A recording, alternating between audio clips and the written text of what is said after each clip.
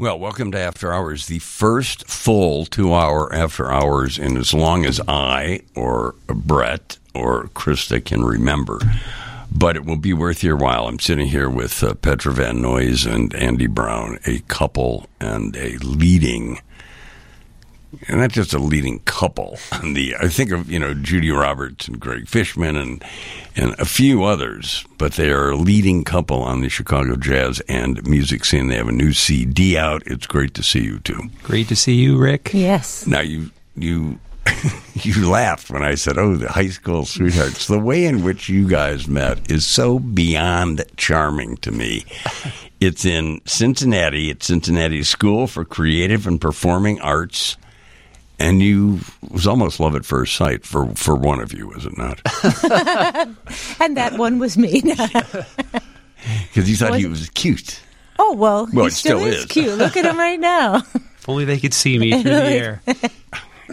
But you, at the time, Petra, you aspired to a musical theater career, did you not? That's correct. Yeah, I was doing mostly musicals and dancing, mostly, yeah. So Andy was actually not playing jazz at that time either. He was playing blues. Good memory. Yeah. Well, when you read an old story, it brings back, it doesn't just bring back pleasant memories, it brings back facts, too. Good. Andy, remind me when you changed and what happened to draw you away. Maybe you've never been totally drawn away from blues, but you began to concentrate on jazz. Why?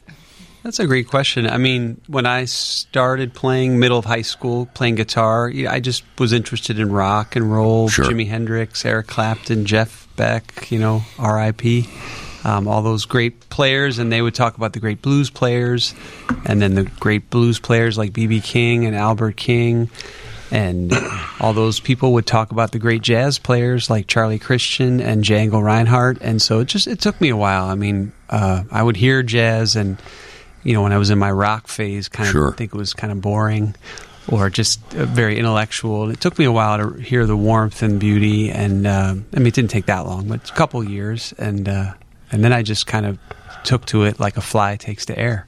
What is the difference, if you can characterize the difference between blues guitar and jazz guitar?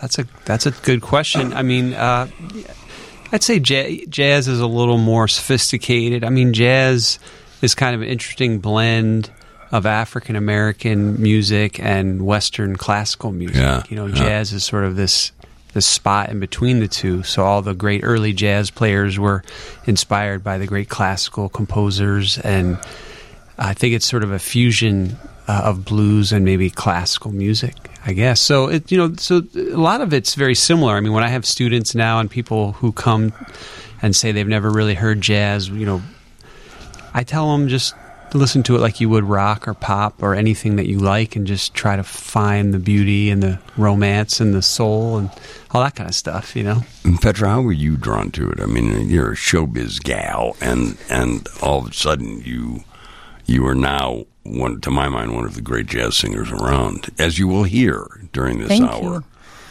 Well, I guess I don't make so much of a distinction at all. It's just all, honestly, just all music, kind of what Andy was saying. But I was drawn to it because a lot of I liked, when I was in musical theater, I liked all the older shows, like the Rodgers and Hammerstein, the classics. Yeah, sure. Which is kind of where I am with jazz as well. A lot of other singers might do more contemporary styles, or they might kind of mix in a more contemporary even sound of their voice. I always liked the old stuff. I don't know what it is about me. Even when I was a little kid, before I knew what jazz was or what the difference with show singing and jazz singing, I just liked anything that, now that it occurs to me now, it sounded like it was from like the 1940s or the 30s or the 50s, I guess, somewhere in that range. Do you two both have any trouble with, I have ever had trouble with, having to pigeonhole different kinds of music, that I'm strictly a jazz person, I don't do this, I don't do that. Is that you two seem to have a sort of open-mindedness about what you do and what you play. We do. I mean, it's hard. I think I don't want to speak for Petra, but for when you're one of the more controversial things in jazz is jazz singing. I mean, that's an endless debate. Was Frank Sinatra a jazz singer? Is Mel Torme, a jazz singer? Is Rosemary Clooney a jazz singer? And like some people, some people like to argue and some people like to debate just for fun. I always find those conversations kind of limiting. I mean, the CD that we've recently put out was a tribute to Julie London. She'd be another one. Like some people would say, "Oh, she's not a jazz. That's not jazz. She's not a jazz singer." So in some people's mind, a jazz singer, you have to sort of scat sing, shooby dooby dooby, right, and do lots of really vocal gymnastics and stuff. And some of the greatest singers did that so well, like Ella Fitzgerald, Sarah Vaughan, people. So, but there's that sort of. I think the view of what a jazz singer is has actually gotten much narrower as the years have gone by. People have that Ella Fitzgerald, Sarah Vaughan picture, and anything that's not that is immediately like not jazz in their mind or something. Yeah, I think you're right. So the pigeonholes get strange. I mean, and it's the same for me. I mean, one of the best compliments I think we ever get, and I think we both get this somewhat regularly, is, "I thought I hated jazz, but I really like this." Well, I have ever been one, too, that all it takes, like if someone comes in and I don't even care if it's country music, does I hate country music or I hate jazz or I hate blues, I will argue with them, look, give it 10 minutes. Let me play you 2 songs that are certifiably country or blues or jazz, and it's 10 minutes out of your life that could enrich the rest of your life. You will hear these two play from their new CD, Lonely Girl. We'll talk about how that CD came to be, because it's hard getting a CD these days. There are a lot of performers who say, why bother? Because people are streaming everything, and what's the point? And it's a beautiful, beautiful CD. Thank you. And I also want to know why Julie London. We'll be back in a couple minutes. Welcome back. I am with Petra Van Noys and Andy Brown, and we're talking about their latest CD. It's called Lonely Girl. It's kind of an homage to Julie London, who is, when you think jazz singers, she's not on the top of that list, but man, this is a great, great CD. What's the seed of this CD? How did this come to be?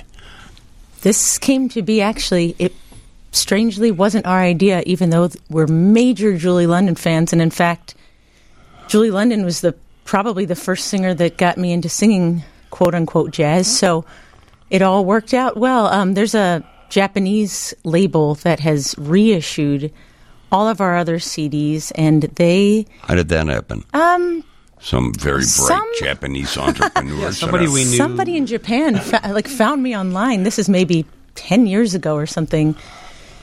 And he was kind of a Japanese producer and recommended me to this company that they mostly are in the business of re-releasing both old things, like a lot of very famous old recordings that just didn't get released onto CD or didn't get released in Japan, at least.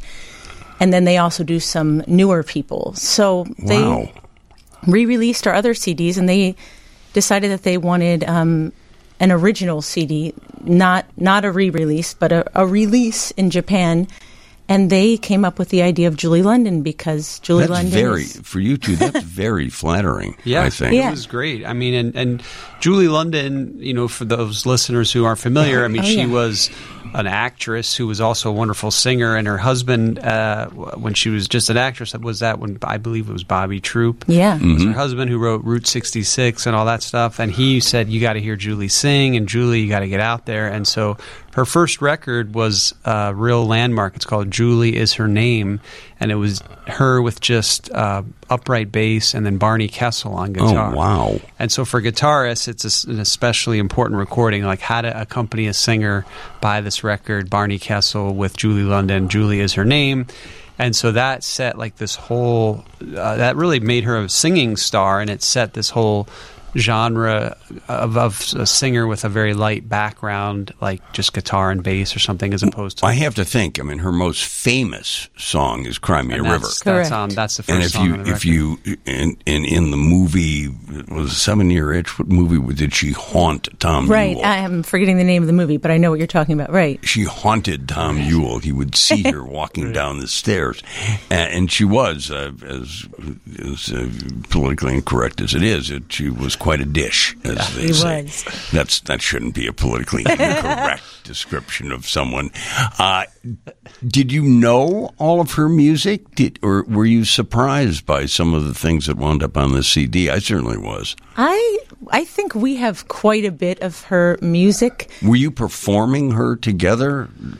Yeah, I mean, we did a lot of she mostly sang what we would call standards. Sure. And so some of the versions we had learned verbatim years and years ago. Again, it was a landmark record, and one of the ones I was playing around the house, 25, 30 years ago when Petra was first getting into it and wanting to sort of jump from musical theater to so-called jazz singing. This was an album and a couple others that she did that were very similar that I was playing all the time at home. And so, we had all this stuff in our head, and then the label, it was during the pandemic, and they wanted us to do something brand new, and we had been doing a lot of live streams, as people did during the pandemic. Of course. So I had gotten a fair amount of expertise, which I had never had, going with audio recording for these live streams, getting a good sound and all that. And so when the label suggested this to us, we said, maybe we can record it just the two of us at home. And, they did suggest a few songs that I don't think we had ever done. And one of them is The End of the World. Yeah. And that was one we didn't know, and we weren't sure if we could pull off. But what a wonderful kind of a freedom for you two, I think. It was great. Yes? It was by far the easiest, most affordable, and most relaxing CD that I've ever made.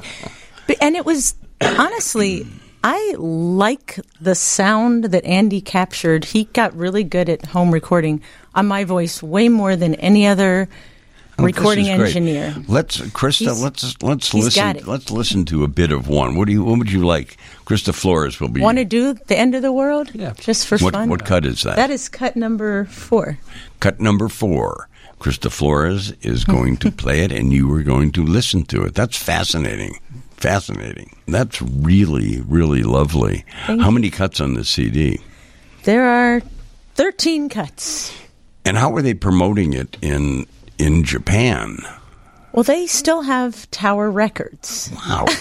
And they still have physical CD stores, not just Tower Records, but other physical CD stores. And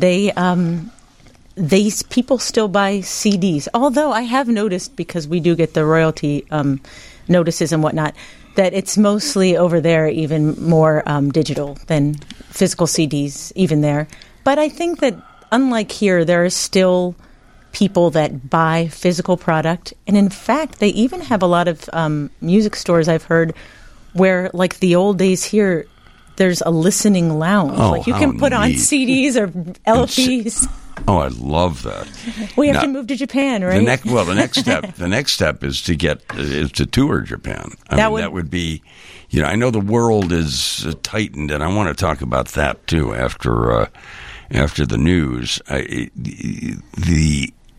The ability to perform is one thing, but getting the crowds back is another. And I have some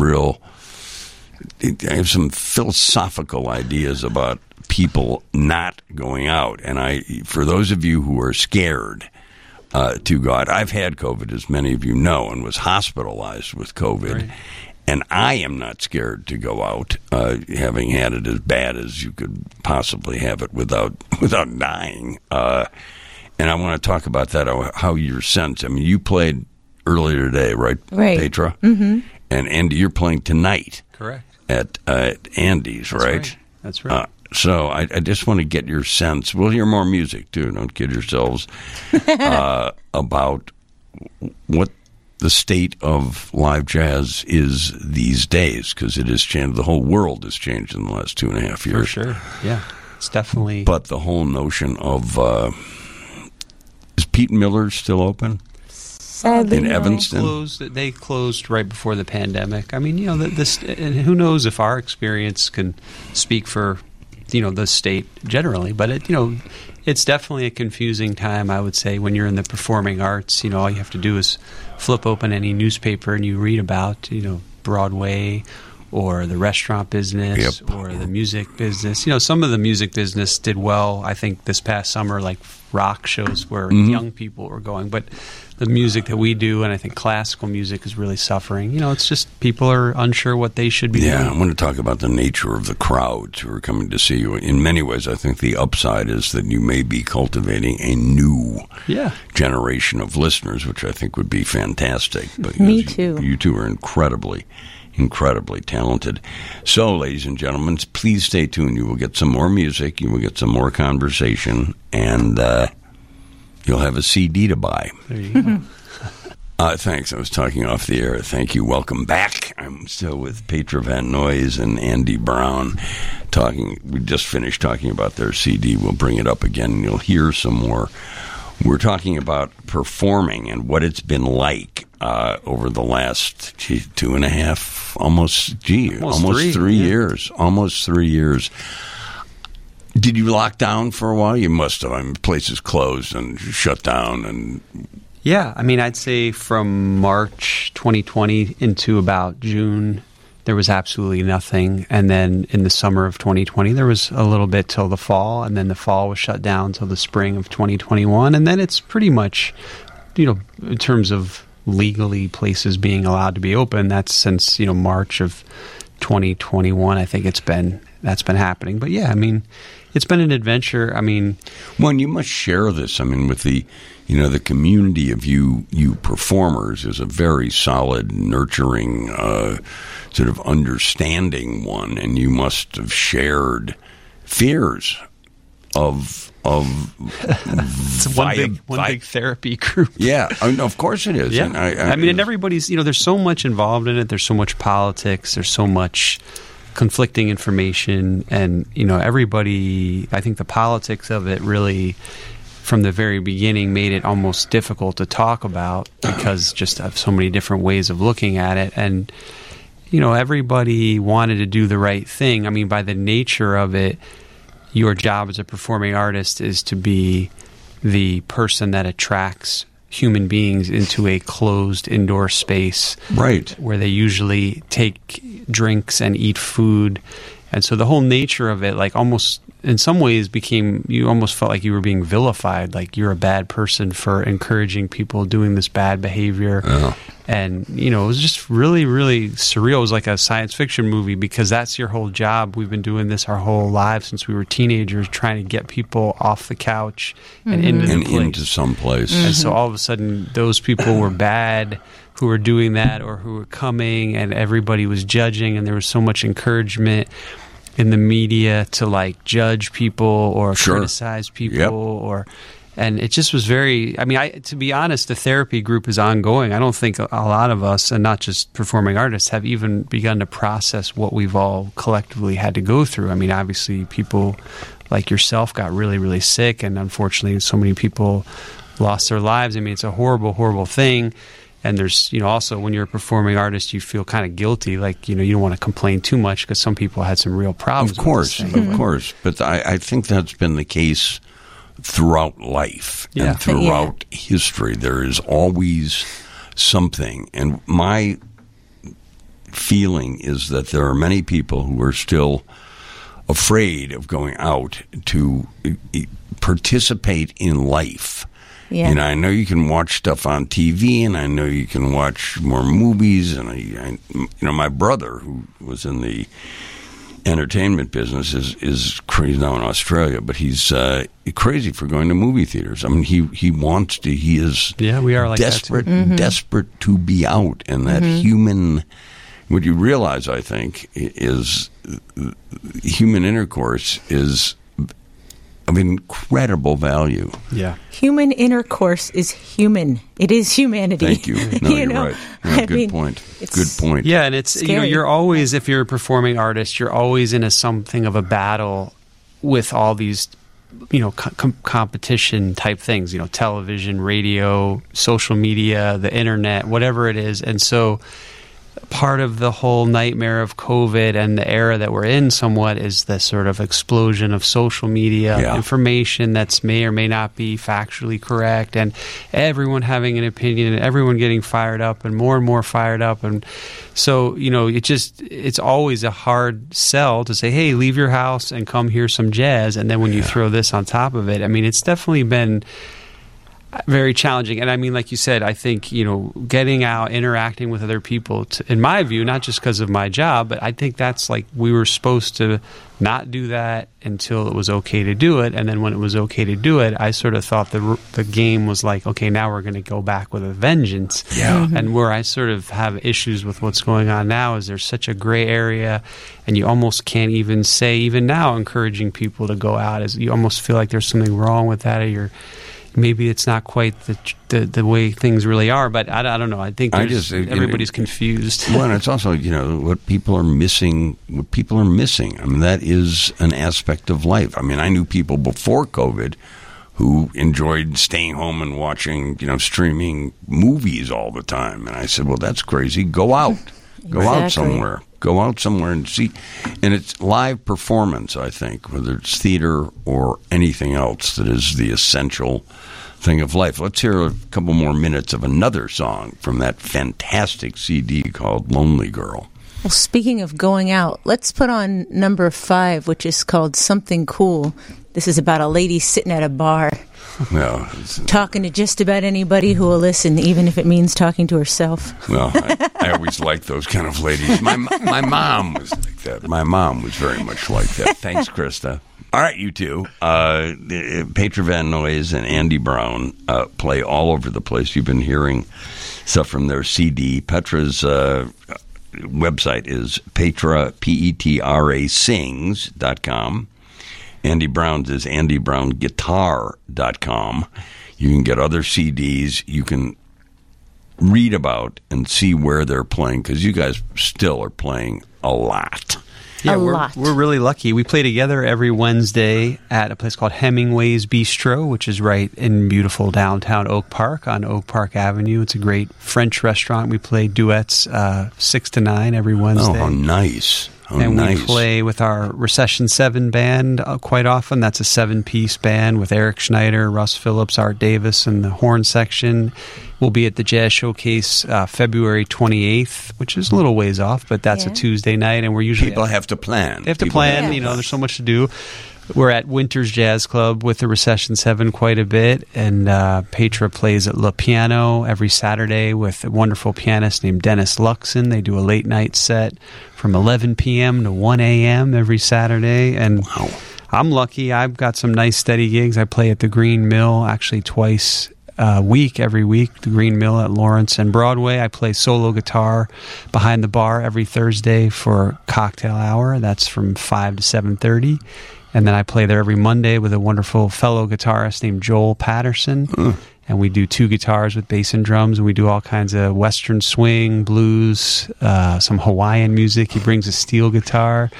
We do a little Santo and Johnny. There's nothing like Hawaiian music in the wintertime in Chicago. Right, at the Green Mill. Well, I'm so pleased to hear this. This seems very...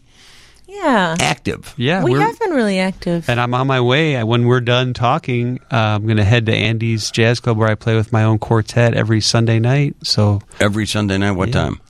We have sets right now at 7 and 9:15. This show works out perfectly. It works for out you. perfect. We'll you should come in here every. Well, I'm not on every week, but you should come in when I'm doing this. Yeah, it feels good to be performing for both of us, and it most importantly feels good to see people coming, and you really have a sense. I was mentioning to you off the air. I mean, for both of us, as performers, you hold yourself to a high standard, and you're always concerned about, are you really doing a good job and all that, and you're sort of in your head sometimes. But ever since this whole situation with COVID and now being able to be in rooms with people again, you really recognize what your true purpose is, which is to be bringing people together in a community and a collective experience of joy and togetherness. And it sounds kind of corny, but like when I go to Andy's, They have people in there from all over the city, all walks all of over life. the world, too. And then all over the world. That's a nice thing. And there was nothing about it on TV. There was nothing about it, in any kind of media, really. Mm-hmm. It's just there. Somebody told them to come in, and all of a sudden we're in a room together having some laughs and, having a good time, drinking, eating, laughing. Now, does Petra go there, or does she go home to take care of the cats? Or is she at home with the She cats? usually goes home and takes care of the cats. But the pandemic has also taught us how much we want it. We had this joke during the height of the pandemic when we'd be playing a lot of outdoor gigs in 40-degree weather, those days. And Andy would always look over at me and say, "How bad do you want it?" And that became like our slogan. But that is something that I've learned from all of this, is that it turns out we want it really bad. Yeah. And we want to be playing, and we want to enjoy life and be part of humanity. It's important to us. It's always been palpable to me, the relationship between performers and audience. They really, some people think, well, it's the performers doing everything. The audience, there's a conversation going there. For sure. Don't you think? And a relationship in any venue with any performer, you two must feel it.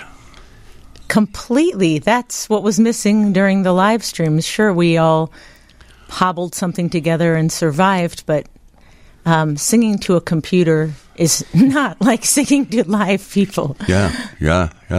Because you can't see them, and you can't see the reaction. And unfortunately, then you're just looking at yourself, which is even more terrifying. Which is even scarier. That was one of the scariest things for me about the pandemic, outside of the health concerns we all had, was like the stoppage of art. I mean, it sounds dramatic, but I mean, I used to just lay awake thinking there's no theater, there's no movies, there's nobody in a coffee house talking about a book, there's no music on the whole planet almost. I mean, that to me, and that's why I feel like there's some processing of this. I'm sort of in a rush because of my job and everything to want it to all just be over, and some people want it maybe go on like a lot longer than maybe it needs to, and who knows what the real answer is. But certainly processing it, I feel like that's been way undervalued. Like, that was crazy to have no music, no art, no movies, no readings, no poetry, no dance, no coming together. I mean, to me, it's like, man, I mean, that's a dramatic thing that, like, is not to be taken lightly, that I feel like, in the chatter and the endless bickering, and it just, the lack of concerted effort to process that, to me, is almost remarkable in and of itself. But I also get the sense, and just listening to you talk, is you two are very hopeful people. Yeah, we always have been like that. I always say it's kind of strange because I'm of Dutch heritage, and we're very practical people. So aside from deciding to be a jazz singer, which is completely impractical, I'm very practical within that decision. Like I think we both are. We just try to do what we can with what we're given. And I learned during the pandemic, I mean, Andy was the one who really kicked it into gear with these live streams and everything. And I always say to him now, like, if there were a war, like, I would follow you. Like, you're the general. Whatever you tell me to do, I'm doing. If we're invaded by people from another planet. Yes. Andy, where are you? Andy is he's very calm and logical in a moment of terror and panic, like, in a way that I'm not. I'm a very emotional thinker, and he's very clear-headed and very practical.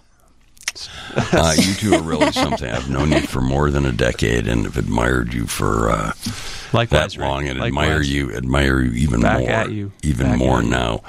Let's end, if it's okay, with a bit of Cry Me a River. Of course, that's the last track. That's the final track, 13, and I thank you, and you, ladies and gentlemen, will be able to read about these two in an upcoming edition of your Sunday Tribune. It'll be great to write about you again, because I ought to have the background about how you met in the cute little. It is a beyond meet cute thing with these two. So go play, walk over, go play at Andy's, and I will see and talk to you soon. And thanks for coming in. Thanks, Rick. Great to see be you. here.